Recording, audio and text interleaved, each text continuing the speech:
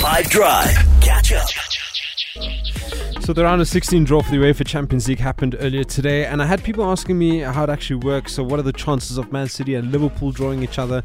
And I also wanted to talk about the Europa League playoff draw. But to answer the Liverpool and Man City question, it's zero. There's 0% chance that Man City and Liverpool drawing each other in the round of 16. So in the round of 16, each fixture is made up of a team that topped the group and a team that finished second. Group winners can't play each other, nor can second place teams, and you can't be drawn with the same team that was in your group. Teams also can't play each other if they play in the same league. It is only from the quarterfinals that it is fair game. Anyone can play anyone.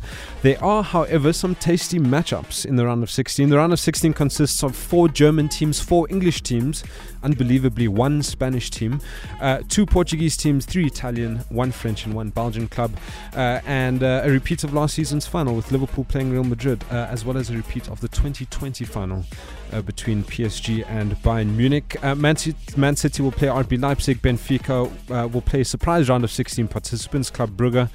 Tottenham against AC Milan. Napoli also face German side Eintracht Frankfurt, who are the Europa League winners from last season, remember that. Chelsea also have German opposition in Borussia Dortmund. Inter Milan play Porto as well. It is tasty and I cannot wait.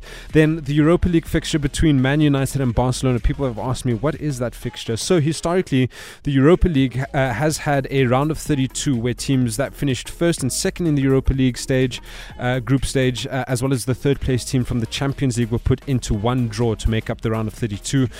This extra round that they introduced will take the place of the round of 32. So the Europa League group winners automatically go to the Europa League round of 16. This playoff round where Man United will face Barca is the round where second place Europa League group stage teams play third placed Champions League teams. The winners of these go on to the round of 16 in the Europa League. I hope I've cleared the air on how it all works. That's what I have for you today. If this were a real bit of extra time, this is when the ref will blow the whistle because it's finished. Catch up from some of the best moments from the 5 Drive team by going to 5FM's catch-up page on the 5FM app or 5FM.co.za.